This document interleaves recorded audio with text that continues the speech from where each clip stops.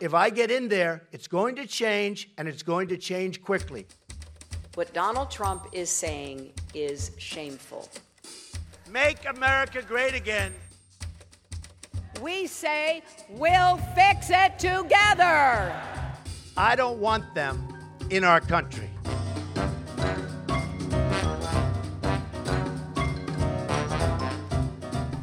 Det har blitt en valgkamp hinsides det vi har sett noen gang før, og det er ingenting som tyder på at den ikke kan bli enda verre. For ennå er det over 3 uker igjen til den 8. november. Dette er Trump eller Clinton, en podcast om USA-valget, produsert av Dagbladet i samarbeid med Kjør Debatt AS. Og her er jeg, Erik Vold, Ole Moen, Bjørn Hansen og Marie Simonsen. Og jeg begynner med deg, Marie, for denne uka så tar du et kraftig oppgjør, må jeg si, med alle som sier at dette valget er et valg mellom pest og kolera. Ja, jeg har irritert meg over dette lenge, fordi at det fremstilles hele tiden som om det blir en falsk balanse når man fremstiller disse kandidatene som likeverdige. Altså man sier at ja, Donald Trump er helt ute å kjøre og veldig en spesiell type, men Hillary Clinton er nesten like ille.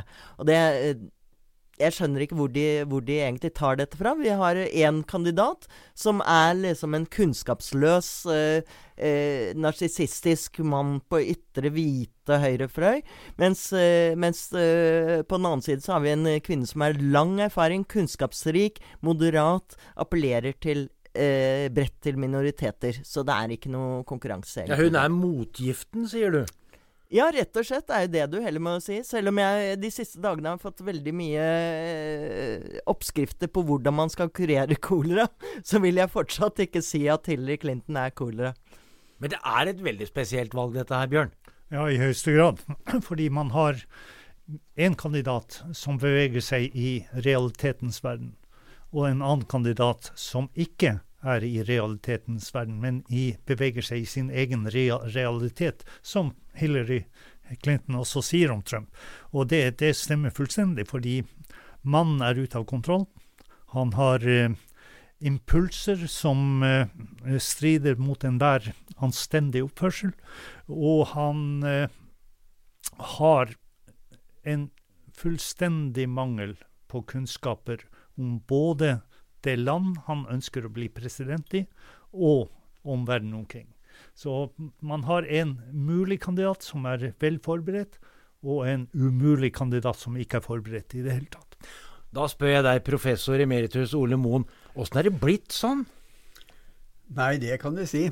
Da man startet denne valgkampen på republikansk side, så sa de at dette var det sterkeste beite man hadde hatt noensinne. 17 velkvalifiserte kandidater.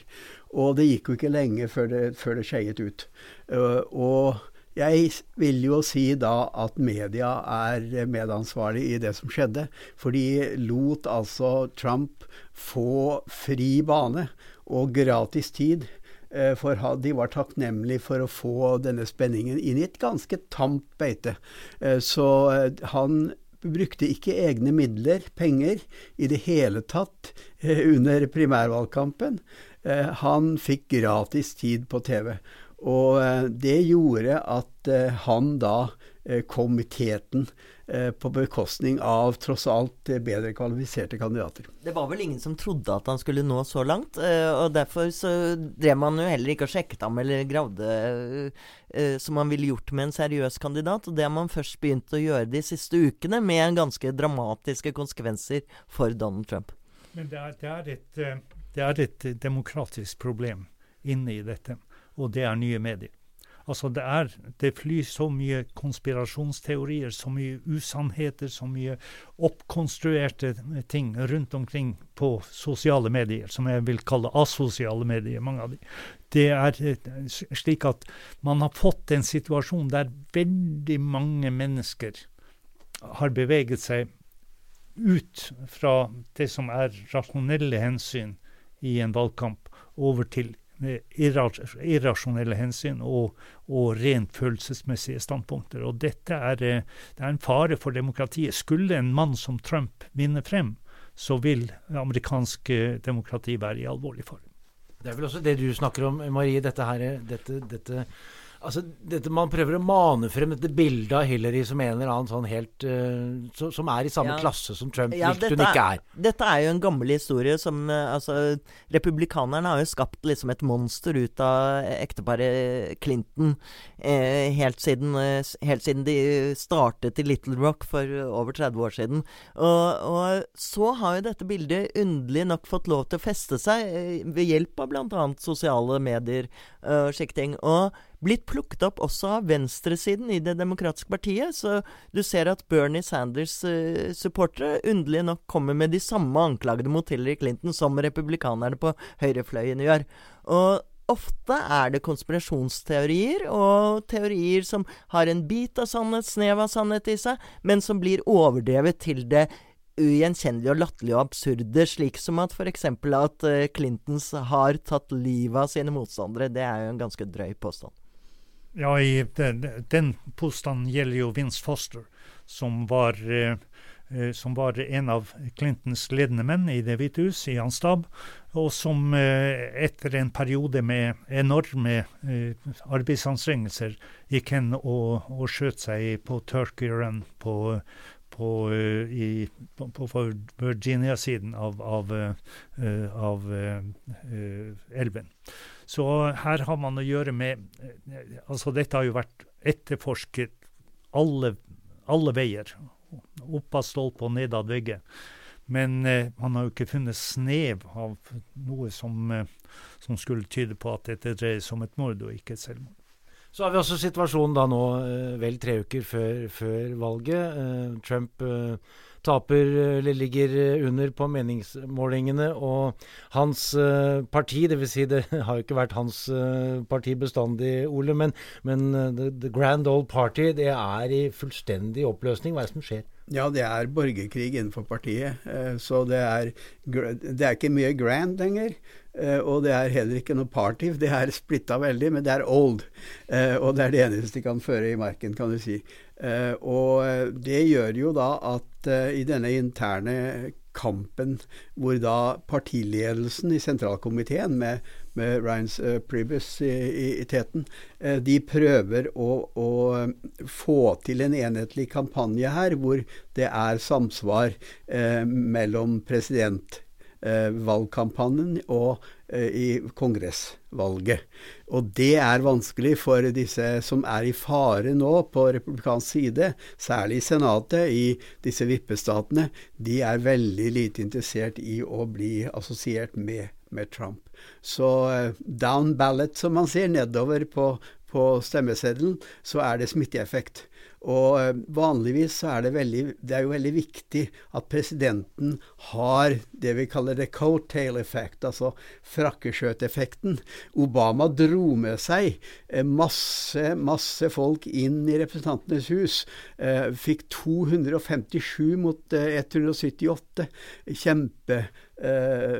flertall, og mange av disse var såkalte blue dogs som kom fra republikanske stater, som McCain, hans motstander, hadde vunnet, og de var jo i veldig utsatt posisjon, men det var jo det som gjorde at han hadde en veldig solid basis i utgangspunktet. Hillary har ikke den samme effekten, hun har ikke mye frakkeskjøter, og Trump har ikke i det hele tatt, han har faktisk en negativ effekt. Det er smitteeffekten, de ville ikke komme i nærheten av mange. Og de som da har ansvar for partiets framtid, prøver jo å redde stumpene. Men det er et parti altså i fullstendig oppløsning. Og det som er interessant er jo at hans kvinnesyn er virkelig blitt det som har vært utslagsgivende. Republikanske kvinner flykter fra ham. Det gjelder både kvinnelige politikere, men også kvinnelige velgere. Det var en interessant meningsmåling her som viste at mennene, republikanske velgere, de trodde at konen deres 32% stemte på Hillary. Men det viser seg at det er nærmere 50%. Så her er det nok mange kvinnelige velgere som snur ryggen til Trump fordi de ikke tåler hans eklatante mannssjåvinistiske kvinnesyn, som er kommet frem de siste dagene også. Men så er problemet da for de republikanske kandidatene til kongressvalget at støtter de Trump, så er det gærent, og gjør de det ikke, så går det gærent det også. Ja, altså der er en catch-22-situasjon for disse kandidatene. Fordi hvis de støtter Trump, så vil mange moderate republikanere vende seg bort fra dem og stemme på eventuelt, eller la være å stemme, eller eventuelt stemme på en demokratisk kandidat. Hvis de ikke støtter Trump, så legger de seg ut med et grunnfjellet i Trumps oppslutning, som forlanger at de skal støtte Trump. Og da risikerer de å miste ganske mange stemmer av den grunn. Så her, de er på en tapende front to veier. Og dette kan ende med en skikkelig katastrofe i Kongressen for republikanerne ved kongressvalget.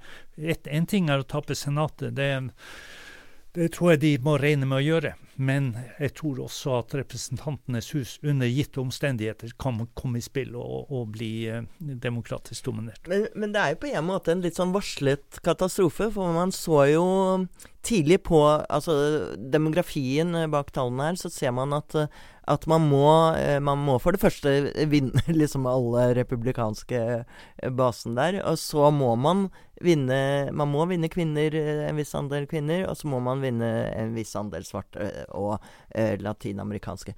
Det har jo Trump nå til de grader skjøvet fra seg, så han tappte jo store velgergrupper allerede i starten, og har ikke hatt sjanse til å vinne det tilbake. Og så har du den republikanske partiet er jo rett og slett appellerer til feil. De har ikke lenger en stor nok base som de kan hente velgere fra, og dermed så må de reorientere seg, mener jeg. Og dette kan jo kanskje Ole fortelle mer om, men de må reorientere seg mot nye velgergrupper, ellers har de ikke en sjanse ved neste valg heller. Så er det også det at det som skjedde på i 50-60-tallet, så var det ikke uvanlig å ha split ticket voting, som man sa. Da stemte man på, i sørstatene for eksempel, da var sørstatene solid demokratisk, Solid South, og de var konservative Dixiecrats, men i presidentvalg i både 52 og 56 så stemte da disse sørstatsdemokratene på Eisenhower, for han var det mest konservative, men så stemte de også på sine meget konservative demokrater hjemme, slik at split ticket voting, det var vanlig. Men med den polariseringen som har skjedd de siste årene, hvor det ikke er noe særlig overlapp mellom partiene, og hvor de moderate er forsvunnet, og hvor den mest konservative demokrat er mer liberal enn den mest liberale republikaner, så er det blitt slik at å det gå over partilinja og dele sin stemme, det er helt utagbart. Men jeg tenker liksom at Trump har jo han har sagt ganske nylig blitt medlem av det partiet, sånn at kunne man ikke da tenke seg at det var ikke så farlig med han, vi kan fortsette å være republikanske på de andre valgene, altså stemme på Hillary? Ja, jeg tror det er noen republikanere som tenker i den retningen. Men jeg ser tre politiske bruddlinjer i befolkningen. Den ene er jo kjønn. Fordi så stor overvekt av kvinner vil stemme på Hillary, og en mye mindre overvekt av menn vil stemme på Trump. Så her ligger Hillary an til å erobre denne kjønnskampen, om man vil, i elektoratet. Det andre går på etniske minoriteter, hvor Hillary har en oppslutning på jevnt over 70% blant afroamerikanerne og langt over 90%. Og den tredje bruddlinjen er ikke så tydelig, men den er der. Og det gjelder folk med høyere utdannelse som går for Hillary, mens folk med lavere utdannelse eller ingen utdannelse, de går for Trump. Så her har man en veldig interessant demografisk situasjon i USA, hvor man risikerer å få en meget splittet befolkning. Man har det allerede, men valget kommer til å demonstrere dette med all tydelighet. Og i mellomtiden så twitterer Trump videre og sier at han har kvittet seg med de der lenkene, så han bør ikke bry seg om disse republikanerne kan gjøre akkurat som han vil. Ja, han har nå, i det siste så virker det som han heller i krig med sine egne fremfor Hillary Clinton. Han fortsetter jo å kjøre selvfølgelig mot Hillary Clinton og dels Bill Clinton, men først og fremst mot sin egen partiledelse og sine egne folk som har snudd han ryggen, og som han nå skal ta hevn over. Dere, denne meget spesielle uka, den begynte jo med det du var inne på i stad, som vi har snakket litt om, nemlig kvinnesynet til herr Trump og dette her. You know, I'm automatically attracted to beautiful. I just start kissing them. It's like a magnet. You just kiss. I don't even wait. And when you're a star, they let you do it. You can do anything. Whatever you want. Grab them by the pussy. You can do anything. Ja, Bjørn, vi har jo vært i noen TV-garderober, men Dette har jeg aldri hørt før i noen TV-garderob. Dette minner jo mer om guttunger som skryter mens de er pur unge av hva de kan gjøre med jentene. Altså, dette er jo en mann på 59 som snakker sånn. Jeg spør meg selv, er det mulig å velge en slik person til president? Og selvfølgelig så ble det altså da et hovedtema. Alle ventet på at han skulle bli konfrontert i TV-debatten med disse uttalelsene, og det ble han ganske tidlig. You called what you said locker room banter. You described kissing women without consent, grabbing their genitals. That is sexual assault. You bragged that you have sexually assaulted women. Do you understand that? No, I didn't say that at all. I don't think you understood what was said. This was locker room talk. I'm not proud of it. Just for the record, though, are you saying that what you said on that bus 11 years ago, that you did not actually kiss women without consent or grope women without consent? I have great respect for women. Nobody has more respect for women than I do. So for the record, you're saying you never did that? I said things that, frankly, you hear these things are said. And I was embarrassed by it, but I have tremendous respect for women. Have you ever done those things? Women have respect for me. And I will tell you, no, I have not. Ingen har så stor respekt for kvinner som meg, sa han. Altså, han kan finne på å si hva som helst. Og det koster ham ingenting å si usannheter. Det gjør han hele tiden. Og det går sekunder, så å si, mellom hver usannhet. At han faktisk har sagt dette og gjort dette, det kan det knapt herske noen som helst tvil. Vi er jo vant til at Donald Trump snakker om ting han ikke kan så mye om, men dette tror jeg han kan en del om. Og det er selvfølgelig av egen erfaring han snakker ut fra det. Men han gjorde jo noe veldig dumt i den seansen ved at han nærmest inviterte sine offere, for å si det sånn, til å komme frem og stå frem ved å si at nei, det har jeg aldri gjort. Det er jo en invitasjon. Og allerede har flere kvinner stått frem, blant annet i New York Times denne uken. Og du har sagt det, Ole, at du tror det kan komme mer? Ja, det er jo tillyst det, og det er jo altså den boken som Washington Post-journalister ga ut, Trump Reveal, det er jo full av historier med Howard Stern, så i et annet program hvor de diskuterer navngitte kvinner, Lady Di, Mariah Carey og så videre, og beskriver dem fysisk og så videre. Og datteren, Ivanka. Det var jo nesten det verste. Ja, hvis hun hadde ikke vært datteren, så ville han date henne. Altså, det er masse stoff der, og det er jo tillyst å skulle komme, da. Er det noen måte han kan på en måte, altså hvis han la seg flat som det, ja det er kanskje uheldig i denne sammenhengen, men altså, ikke sant, hvis han ba om unnskyldning og lovet bot og bedring, er det noen måte å komme unna dette på? Nei. Han er man kan si at han er uforutsigbar, men akkurat her er han ganske forutsigbar, vil jeg si. Det er jo ganske konsistent dette kvinnesynet han har, og det kanskje mest overraskende er at folk er så sjokkerte, og at dette ble et slikt vendepunkt. For det har jo vært disse tapene fra talkshow hvor han har snakket på lignende måter. Han har jo sagt det på talerstolen. Han har vist en forakt for ikke bare kvinner, men og for minoritetsgrupper, for funksjonshemmede og så videre. Og mange er jo nå sure på disse republikanerne som først når det rammer hvite kvinner, altså deres kvinner, så tar de avstand fra ham. Det er ganske betegnende også at han framhever at det 11 år siden dette skjedde, men han har ikke sagt at han har forandret seg. At dette ikke noe som gjelder Trump i 2016, og det vel kanskje en indikasjon på at det mer i vente, at han den samme. Ja, og hans såkalte ghostwriter som var med og skrev den såkalte selvbiografien hans, The Art of the Deal. Han sier at det finnes bare én Trump, at det ikke noen flere dimensjoner til ham, og at det ikke noe forbedringspotensial.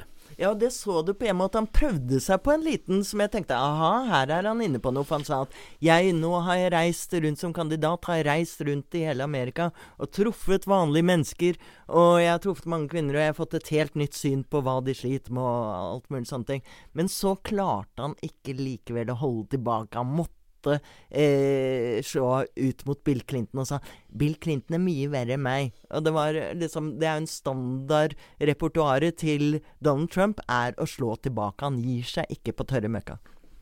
Jeg tror ikke det finnes noe forbedringspotensial. Han kan stå der og gråte om han vil, og han kan be om unnskyldning og om forlatelse, og jeg blitt et nytt og bedre menneske. Ingen vil tro på det. Altså det så overveldende materiale på hans kvinnesyn at det finnes ingen utgang for ham på det området. Jeg prøvde for et par uker siden, Bjørn, å be deg utfordre deg til å si noe pent om Trump, og du leverte vel ikke helt på det. De fikk begge kandidatene den samme utfordringen fra en av publikum i det siste spørsmålet i TV-debatten. My question to both of you is, would either of you name one positive thing that you respect in one another?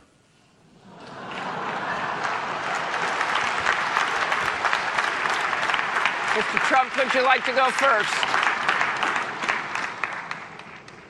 Look, I respect his children.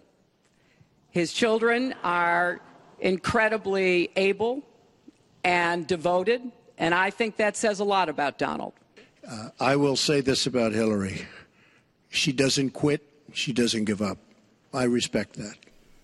Ja, Bjørn, hun klarte ikke helt å si noe pent om ham. Sa noe pent om barna, og det var jo pent sagt. Men nei, altså, jeg kan ikke si noe pent om ham. Altså, jeg kunne sagt noe pent om ham hvis det bare gjaldt disse politiske spørsmål, handelsavtaler, skattepolitikk og så videre, hvor han ute på ville veier. Men tross alt, det hadde vært politiske saker. Men kvinnesyn og rasisme er ute av stand til å gi en positiv kommentar til en mann som har disse synspunktene. Ja, for det rasismen du synes absolutt verst. Det desidert verst, fordi i USA så sitter den meget dypt i historien. Vi må aldri glemme hvor dypt den har sittet i historien gjennom 250 år, og det et kjempeproblem. Og det det mest bekymringsfulle med ettereffekten av dette her, for nå det gangbart å si ting som ikke var politisk korrekt i hele tatt i mange, mange år, og som man trodde var passé, altså. Nå det nesten fritt fram, og det skal være vanskelig igjen å gjenskape den respekten for vanlig anstendighet som har preget det politiske bildet tidligere. Så den blitt forrået og vulgarisert, debatten, og det ser vi da med de nye sosiale media, hvor det spilles videre på. Men samtidig vel dette noe av problemet til det grunnleggende problemet til det republikanske partiet, at de har en rasisme i seg som de ikke har tatt et oppgjør på, eller ikke vil ta et ordentlig oppgjør på, at dette kommet opp til overflaten nå på en veldig stygg og ubehagelig måte, og som kanskje kan man tro at dette nå vil faktisk bli tatt tak i og diskutert på en annen måte enn at man bare skyver det under teppet. Ja, det jo ganske ironisk at det partiet som ble dannet i 1854 som et antislaveriparti, og som Lincoln da var den store leder for, og som på 1960-tallet under borgerrettighetskampen var de som støttet Johnson i hans lovgivning for å få gjennom borgerrettighetslover, mens de konservative Dixiecrats, sørstatsdemokratene, stemte imot. Det var jo faktisk bare én komité, The Labour Committee, i senatet som var villig til å ta opp den store borgerrettighetsloven, og minoritetsleder Everett Dirksen fra Illinois, han var jo den som drev igjennom veldig mye.